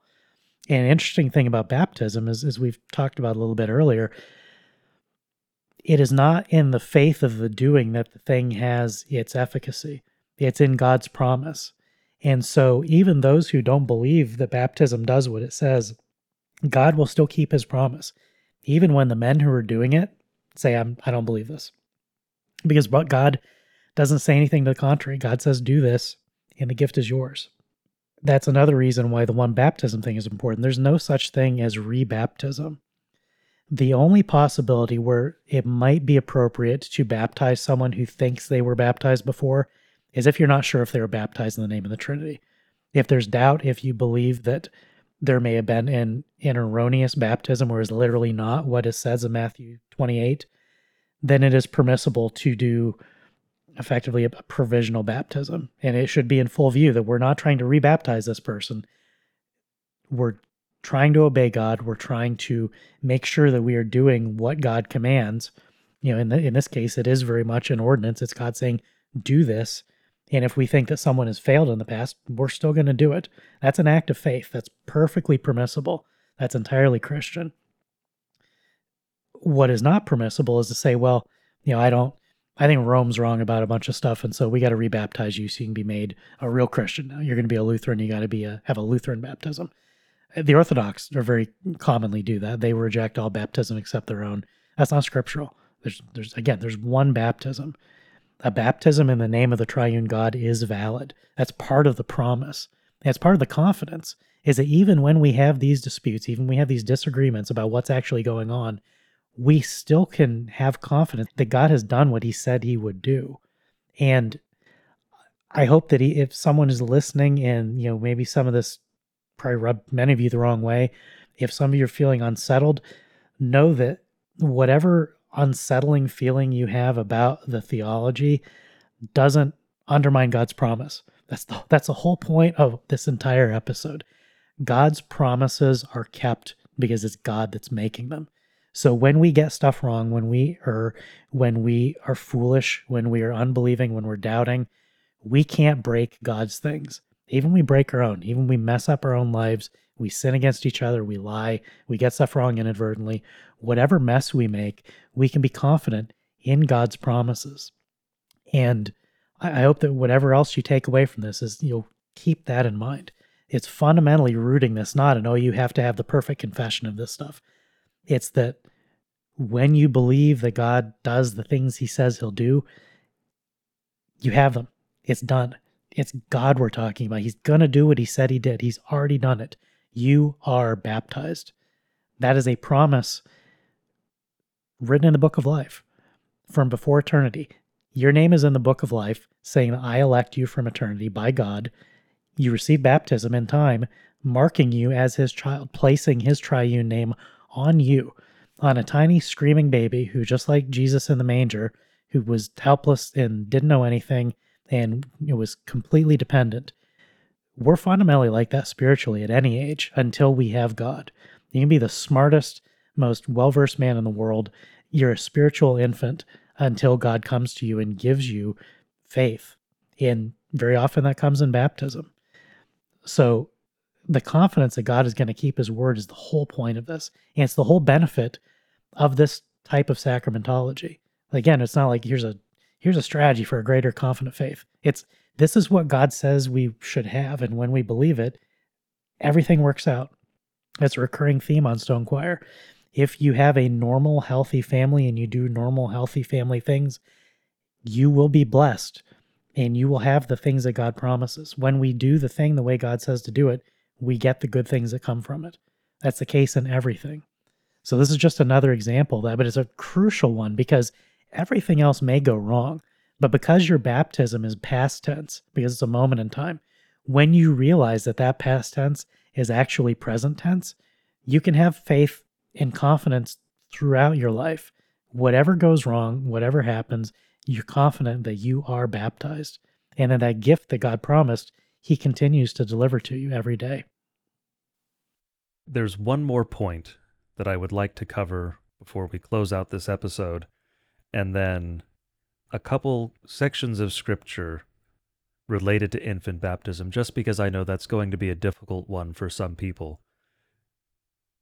But the issue that I want to address first is a seemingly minor one, but it has been an ongoing fight in the history of the church between traditions.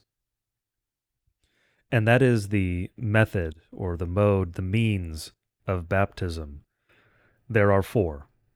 There's aspersion, effusion, immersion, and submersion. And for those who are unfamiliar with the terms, aspersion is sprinkling, effusion is pouring, and then I think we all know what immersion and submersion are, the distinction being whether or not you go completely under the water. These are all valid. And the reason they are all valid is because the wording of Scripture, what Scripture says, is what is required for baptism. And what does Scripture say? Scripture says water and word. Scripture does not specify the amount of water. Scripture does not say that you have to use a certain method of applying the water. Scripture simply says water and the word. Now, many of those who were baptized in Scripture were indeed baptized by immersion or submersion. We don't necessarily know which one of those two, because they were baptized in a river. We know that. But there are probably others who were baptized with alternative methods, because do bear in mind this is a part of the world where fresh water is not always available in large quantities, particularly depending on the time of year. Even the Jordan largely dries up. Now, of course, speculation is not a valid reason to draw a conclusion when it comes to Scripture, but I already pointed out that Scripture simply requires water and the Word. It does not require an amount of water. And also we have the historical argument, not in terms of historical practice, although that is somewhat compelling, but the historical argument that God has given faith to those who were baptized using aspersion or effusion. There are those who were baptized as children using those methods, and they were given faith. They became Christians because of that baptism. God is not going to bring his gifts if we are deliberately or even accidentally not complying with what he has said is the requirement. And God has given his blessing very clearly to all four of these methods. Because again, this just goes back to the fundamental difference that we have, whether it is God's gift he is bringing to men or something men are doing for themselves. Because certainly the amount of water is not going to matter if it is God's gift, if God is the one doing it, because Scripture doesn't specify. But if it's men doing it, then perhaps we need more of a show, we need more water. And so this is going to flow naturally from your belief about the nature of baptism. The same thing is true of infant baptism, which I will get to in a minute here. Now, there is one final point about the method that I want to make that is sort of an ancillary point, but it is worth addressing. Submersion is the best method in terms of the picture it portrays.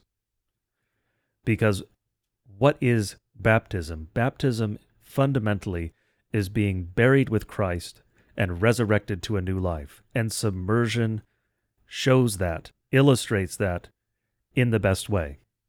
And so for almost aesthetic reasons, but for clearly typological reasons, submersion, there is a very good argument for it. Now, perhaps not for infants. We're not saying do what the EO do and triple submerge infants.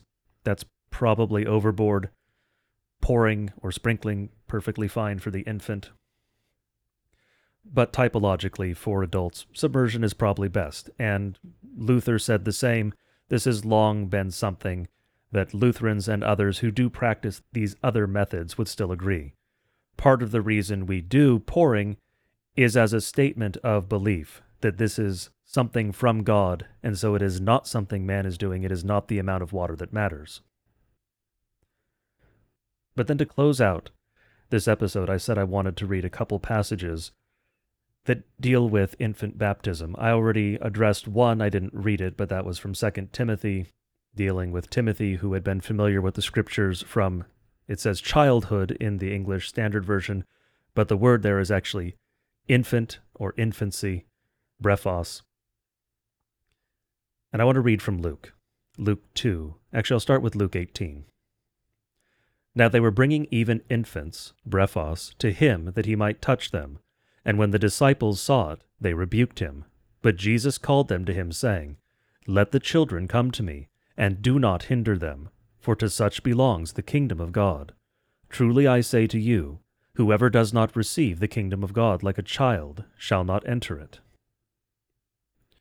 And then from Luke 2, And this will be a sign for you. You will find a baby, brephos, wrapped in swaddling cloths, and lying in a manger. And so we have here, in these two verses taken together, a picture of God's great gifts to us, the Christian life, and how we are to share these gifts, how we are to facilitate God bringing these gifts to the next generation, to our fellow Christians, to our own children. Christ is very clear. Do not hinder the little children, but let them come unto me. Bring them to Christ. You are supposed to bring your children to Christ. Well, how do you bring your little children, your brephos, or paidion, whichever one it happens to be, because paidion is still a little child? How do you bring your children to Christ? Well, we saw at the beginning, that's the Great Commission. You bring them to Christ by baptizing them and then teaching them. And so you baptize your children. This is why Lutherans and others teach that infant baptism is proper. It is why it has been the practice of the Church from the beginning. Yes, there's also the fact that it is typologically related to circumcision, which was done on the 8th day. Certainly an 8-day-old child is an infant still. But fundamentally, we are simply obeying the words of Christ when he tells us to let the children come to him. Do not hinder them, for to such belongs the kingdom of God. And so we hear and obey. He says to bring the children to him, we bring them to him. How do we bring them to him? By giving them faith. How do we give them faith? The only way that God has given us to give them faith, by baptizing them. We baptize them, but really it is God using our hands to do the work. God is the one baptizing them, and that is why they are baptized in the triune name, because it is the triune God who is baptizing them, because it is his baptism, it is his sacrament. It belongs to him, not to man, because it is his work, not man's. And we see this connection here in Luke with the term brephos. You have the infants who are brought to Christ, and you have that infant Christ lying in the manger. All of the promises of Scripture are in that manger with that infant. And all of the promises of Scripture are brought to infants in baptism. Because that is how God has created it. That is how God has organized it. And so we simply obey. And so baptism is a gift from God to the church. It is a gift from God to the elect. It is a gift from God to me and to you and to your children. We're going to close simply with the words from Romans 6. What shall we say then? Are we to continue in sin that grace may abound? By no means. How then can we who died to sin still live in it? Do you not know that all of us who have been baptized into Christ Jesus have been baptized into his death? We were buried therefore with him by baptism into death, in order that, just as Christ was raised from the dead by the glory of the Father, we too might walk in newness of life. Amen.